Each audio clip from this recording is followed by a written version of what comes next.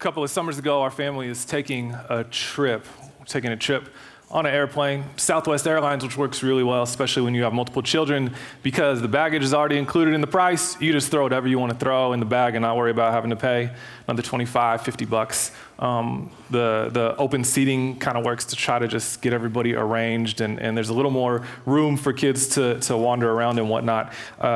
Also, you kind of, when you're with a family, you get out of that like cattle call lineup, and so they allow all the fancy dancy people to line up first and get on the plane, and then there's a separate line that's for families with small children. We get in that line with a bunch of other families with small children to board in between the A and B groups, and we're all there kind of commiserating with each other, because when you travel with small kids, you feel like you deserve a gold medal just by the time you get through security. It's so much work to get into the car, to get to the airport on time, to not have any mishaps, to get everybody a bathroom break, to get everybody's shoes off, empty out the diaper bag, all the liquids, all that stuff, and then you finally get to the gate, and you're like, we're pretty much home free. We're sitting there sighing a deep sigh of relief with the other parents who are there, everybody's kids bouncing off the walls, super excited to get on an airplane. And a lady comes up with a small stroller after we're already all in line, and she cuts to the front of the line. Okay, I see, a little bit disrespectful, but some people, have needs or whatever. This wave of realization starts to flow over people's faces in the line as they realize that in her stroller is not a small child, but in fact a small dog. And now we all have some life decisions to make, because a woman with a small dog in a stroller has cut to the front of family boarding while we're just stressed out trying to get all our kids on this airplane. And there are some good rules to follow in life, like, number one, don't ever even borderline disrespect other people in front of your own children, because you want to have good, be a good example for them. Secondly, don't get real loud in an airport. That could create a problem. You could miss your flight. You could have to have Homeland Security come interview and whatnot. And even though the look on everybody's face was, "Who are you, lady? Who are you?" Cutting to the front of family boarding with a small dog, everybody took the road that said, you know what, we have all the information that we needed to gather about this situation. We've judged the situation. We've judged what the repercussions could be if we try to follow up and actually ask her this question out loud. And we're just going to let this one ride. We're going to let it ride. There's no further investigation that we need to do. In our relationships, some of which are brand new relationships that we have with strangers, some of which are long-standing relationships, it's important for us to ask that very same question, who are you? We do it implicitly, I think, a lot, gathering information about how people treat us, gathering information about what people do when we're around them and when we're not around them, gathering information about how people act in different arenas, be it online arenas or in-person arenas. And I think eventually we settle into what we think about people. One of the questions that I want us to ask today, and in fact that I want us to ask for the entire semester, however, is who are you?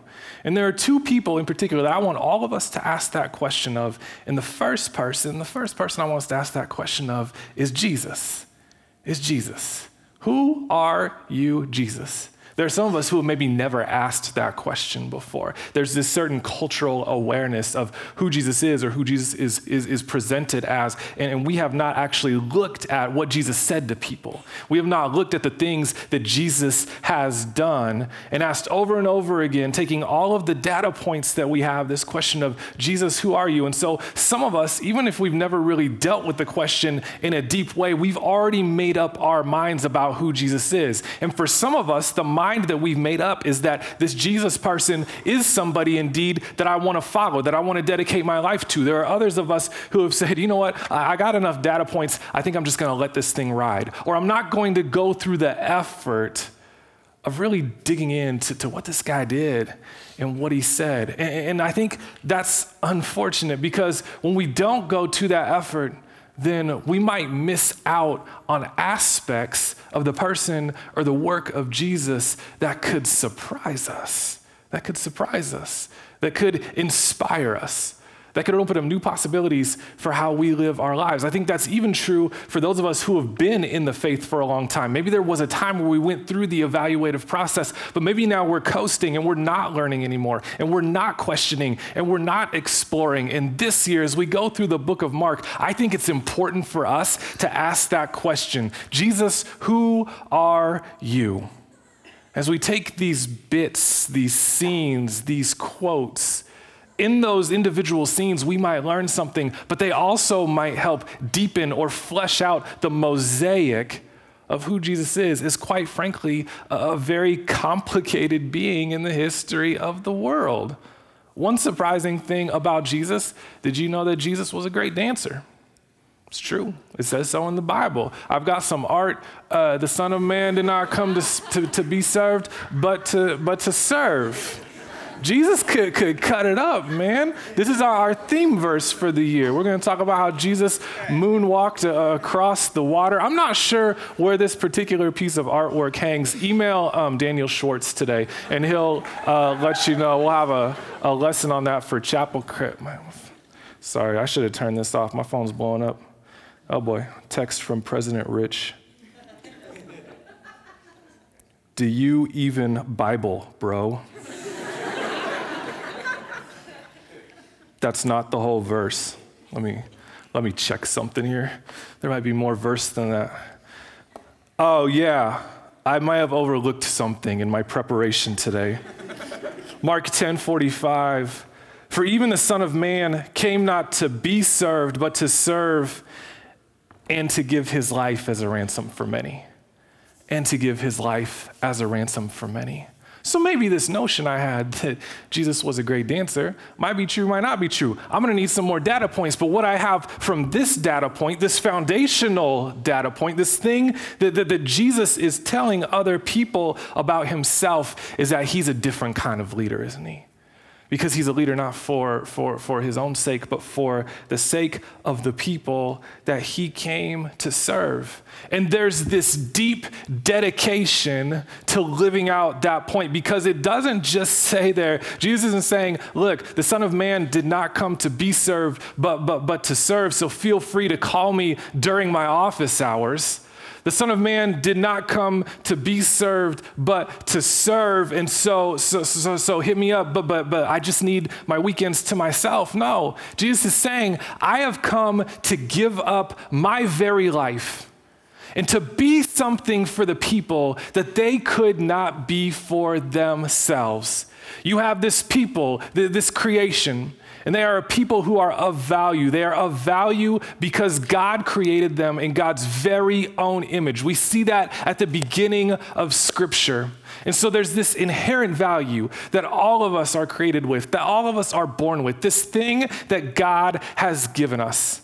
And that value, that truth, it was traded in for a lie. And as sin took over these physical bodies that we have, as sin has taken over our hearts, as sin has taken over the very world, here comes God in human form to intervene on our behalf and to say, you were born with value, and that value has been traded away, but let's ransom that back. Let's reclaim that.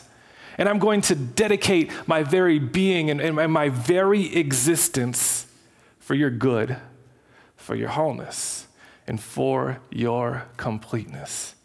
Have you really wrestled with that fact? When you have looked into the face of Jesus, so to speak, and when you have said, Jesus, who are you? Have you heard Jesus say, I'm the one who gave up my very life as a ransom for you, as a ransom for your family, and as a ransom for your neighbors, and as a ransom for millions and millions and billions of people that you have never met, because you are valuable and you are a person who God loves. See, every time we start to ask that question of Jesus, who are you? It gives us an opportunity to not only interact with Jesus, but it also gives us the opportunity to ask that same question again, but then having established something true about who Jesus is and what Jesus is doing, we get to then turn that question back in on ourselves, don't we?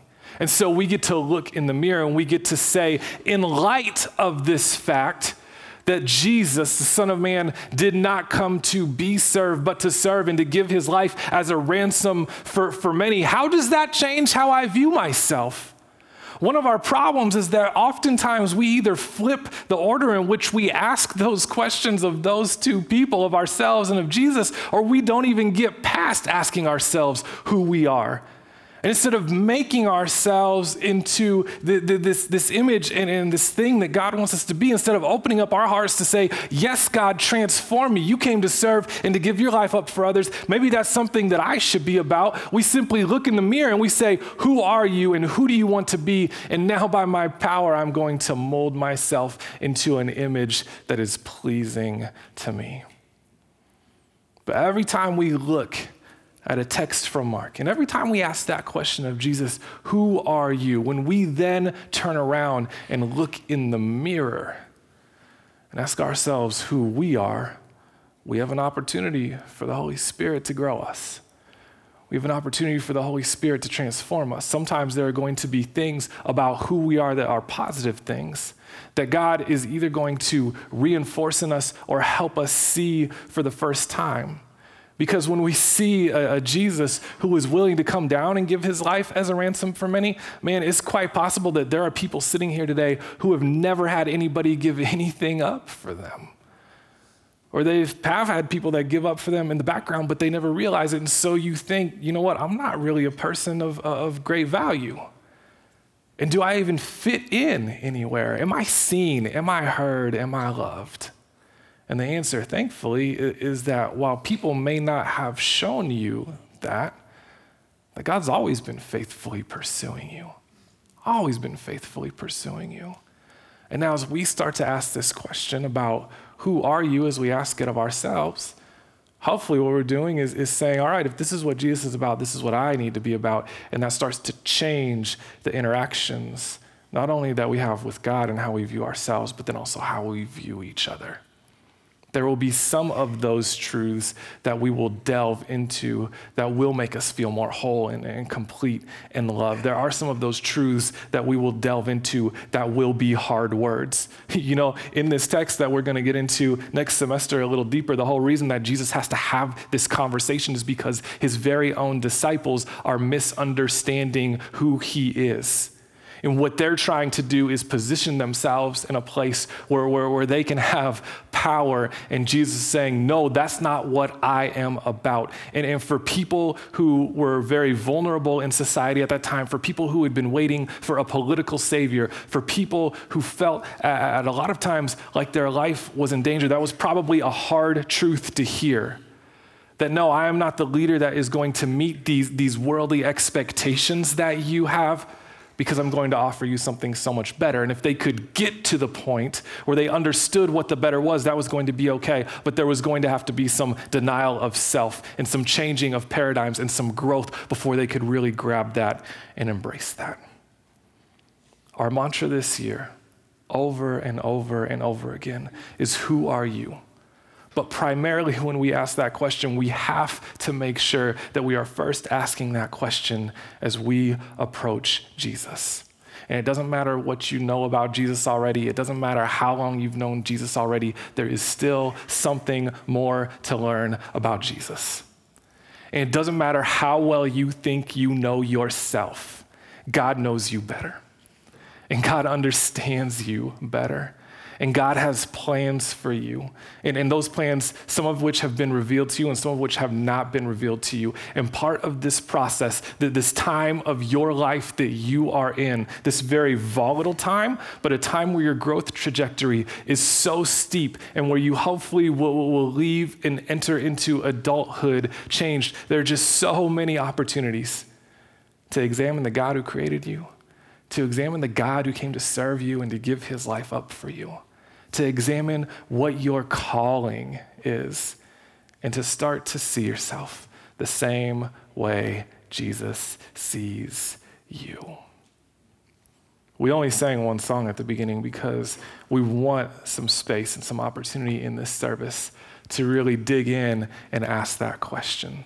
And so we have a lot of tools to do that. Sometimes we'll do it through silence and through prayer. Sometimes we will do it through God's word. And then sometimes we'll do it through music. And in this time, as we have a time to close this service with music, let's be present in the moment. Let's be emotionally present. Let's be intellectually present. We're already here. We're physically present.